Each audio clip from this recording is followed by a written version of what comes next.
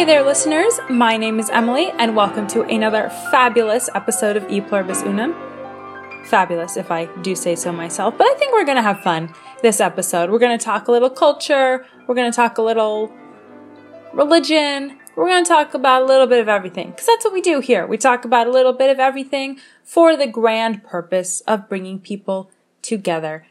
And E Pluribus Unum, making out of many one. We are many, different in a variety of ways, but we can be one if we are united by values, by goals, by purpose, by morality. But to be united, we have to listen to each other, and we have to listen to ideas that are different from our own, and that's what I'm here to give you an opportunity to listen to ideas that might be different from your own in a way that I hope is non-confrontational and maybe even a little entertaining sometimes. So let's get into it. Raise your hand if you have heard of the term birthing person.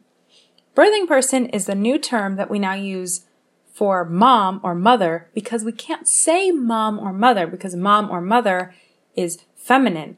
And in this world that we live in now, someone could give birth and not be a woman, right? Because someone could physically be a woman but identify as a male, thus a man can give birth.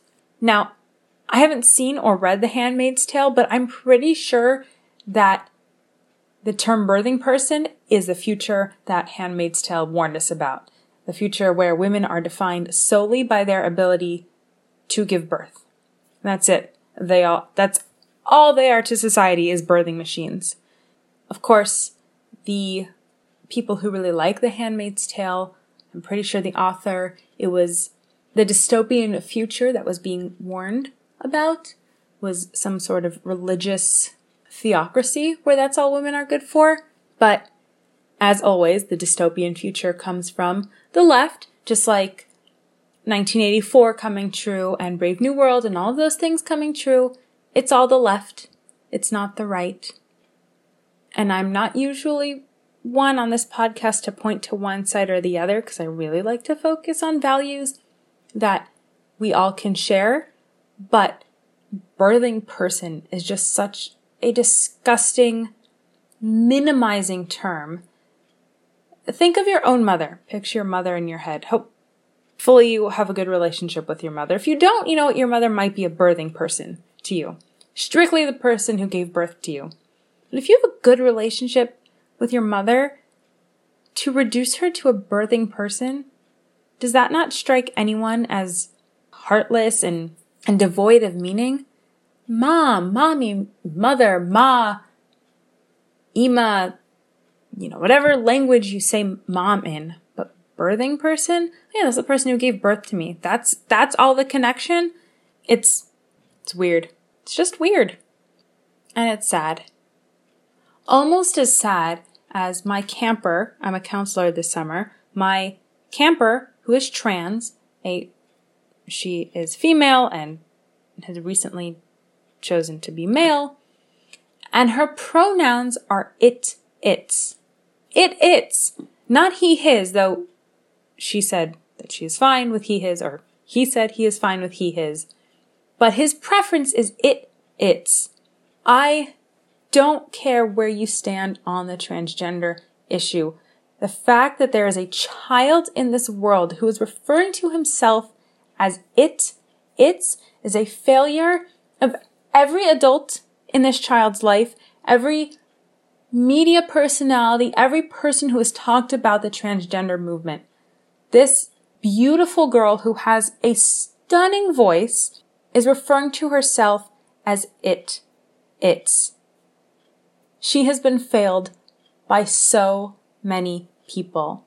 And as someone who works in education, in schools, and in camps, and with kids, this disgusts me that this bright, engaging, cute girl not only isn't comfortable enough with herself as a woman and thinks she needs to be a man, and she's also bulimic, so there's a lot of things going on here. I understand that there's a lot of things going on with this girl that are troubling, but the fact that she used it's just so sad and an indictment I think of the whole transgender movement.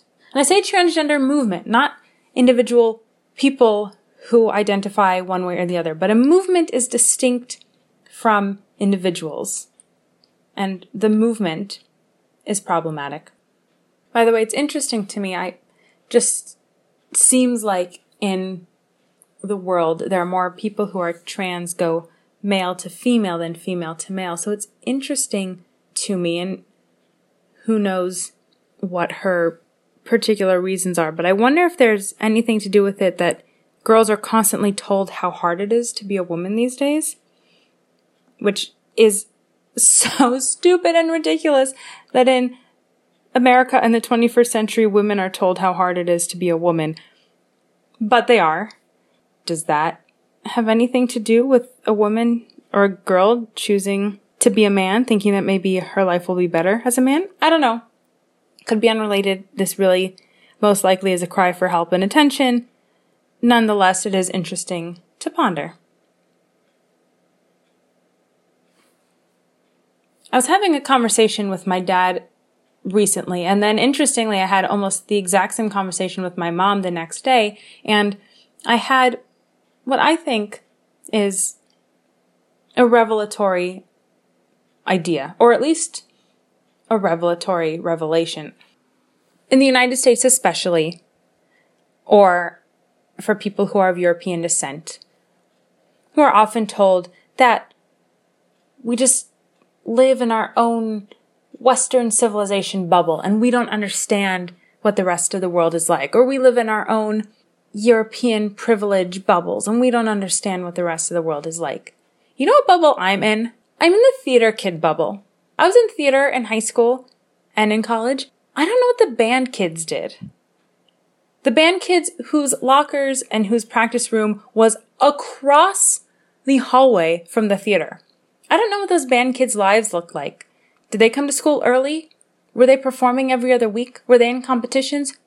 Where did they eat lunch? Who were their friends? What classes did they take? I don't know anything about their lives. And yet we were a hallway away. This is just how the world works. We are in our bubbles. It's not an indictment of anyone to say that they're in a bubble. We are all in our bubbles. We're all literally in our own bubbles. I'm in my Emily bubble. You're in your Bob bubble, whatever your name is, dear listener. It's not some grand conspiracy or purposeful ignoring of other group or other civilizations.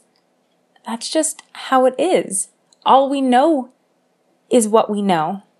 Should we be open-minded to learning about other ideas? Absolutely. Should we give the benefit of the doubt? Of course, always.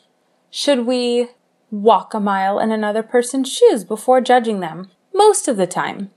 And I say most of the time because there's absolute morality, and sometimes you can judge what people do and you don't have to walk a mile in their shoes or understand their culture. That's how this conversation arose with my mom. I don't remember how it started with my dad, to be honest, but with my mom, she was talking about a conversation she had with my brother and my stepbrother, and I think a friend of theirs, about morality and and about the idea of morality being relative. And whatever we think is moral is just because we come from a Western background, which is in a way true. What we think of as moral is influenced by Western civilization, the Bible, Greek philosophy, etc. But that doesn't mean it's not a fundamental truth. Let me ask you a question.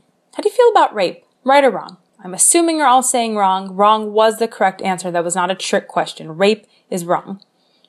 What if there were a society, a culture, where rape was allowed? Would we then say, well, that's their culture, so who are we to judge? No, we wouldn't. We would say rape is wrong and disgusting. That is a bad choice.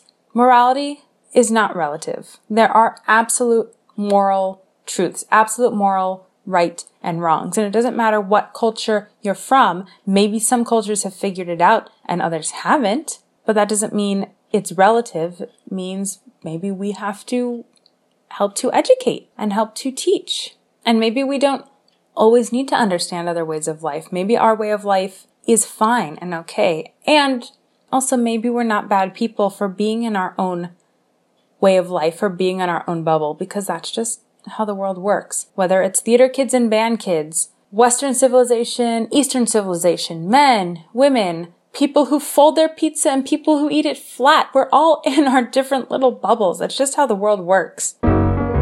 So if you've been shopping recently, you've probably realized that a lot of things are made in China. Like a lot. Most things. There might be some options of a thing, some versions of a thing that are made in the US, but most are made in China. And as my dad has pointed out on several occasions, think about what that means, that things are made in China. It means that it's cheaper to ship things overseas from China, have them made in China, ship them back here and sell them, than it is to build them within this country and ship it around. And in some cases, because sometimes it's US materials made in China, that means sometimes it's cheaper to ship materials from the US to China, have things assembled in China and shipped back, than it is to just make it right here in the US. It's a little mind-blowing, isn't it? Now, here's the thing. I think international trade is great. I think cooperation between different peoples is beautiful. And also the idea that different countries have different things to contribute is an amazing idea. We wouldn't even know about different parts of the world if it hadn't been for trade, right? The spices and people looking for new trade routes. So it's great. It's beautiful. It's wonderful. But China's a little bit of an interesting choice. And here's why. How many times do we hear people clamoring for things that are ethically sourced? We want ethically sourced coffee, ethically sourced cosmetics, which is a beautiful idea. There is a trend among millennials and younger to be concerned with the ethics of companies. This leads to a lot of companies putting up Black Lives Matter signs in their windows, so some of it's misguided. But the idea that a business should be ethical and moral is actually Bible-based. There are plenty of laws in the Torah which dictate how a businessman should run his business and how he should be honest and have honest weights and measures. So having honest, ethical, accountable businesses is a good trend, and the fact that people care about it is good. But I don't really buy it when people keep calling for ethically sourced things and then buy things from China, a place which has child labor and ethnic cleansing of Muslims and also, actual literal communism, which murdered millions of people and still keeps so many people oppressed. Go drink your ethically sourced coffee from Pete's or whatever, but don't lecture me about it because you probably bought everything you're wearing from China.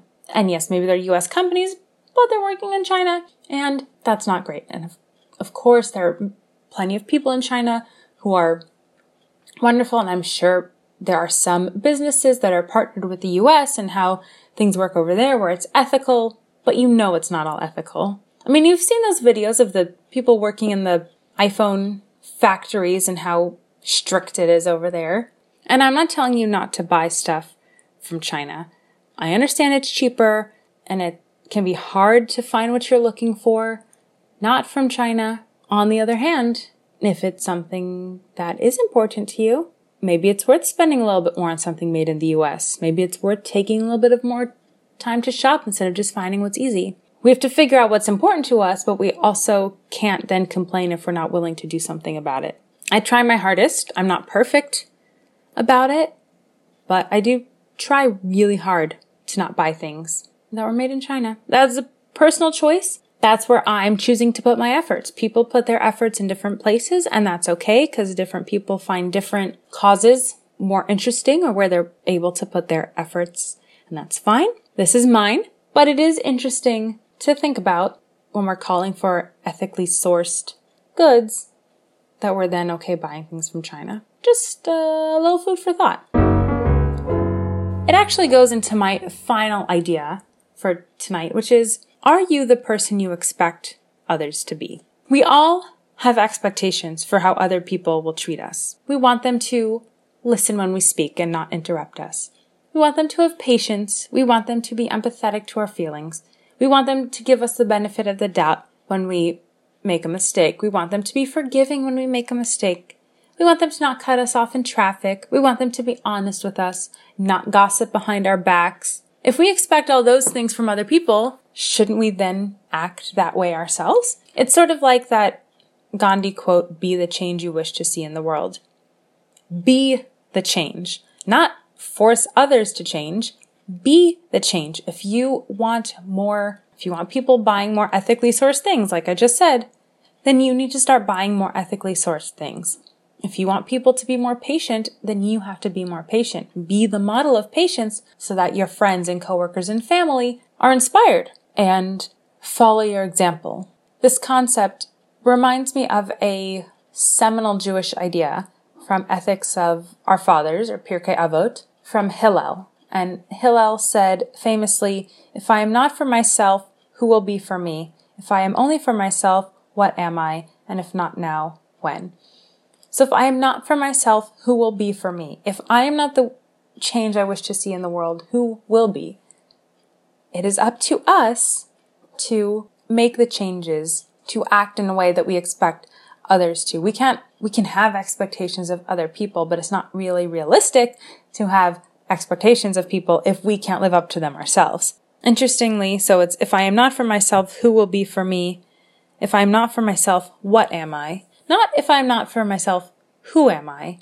If I am not for myself, what am I? Because we should care about ourselves, because our first responsibility is we should care about ourselves, in that we need to work on our own character development, and we can't wait or rely on other people to be there for us or to do anything for us. We first have to rely on ourselves and on God. But if we're only for ourselves and we're not thinking about other people at all, and we're not generous and we're not kind, what are we?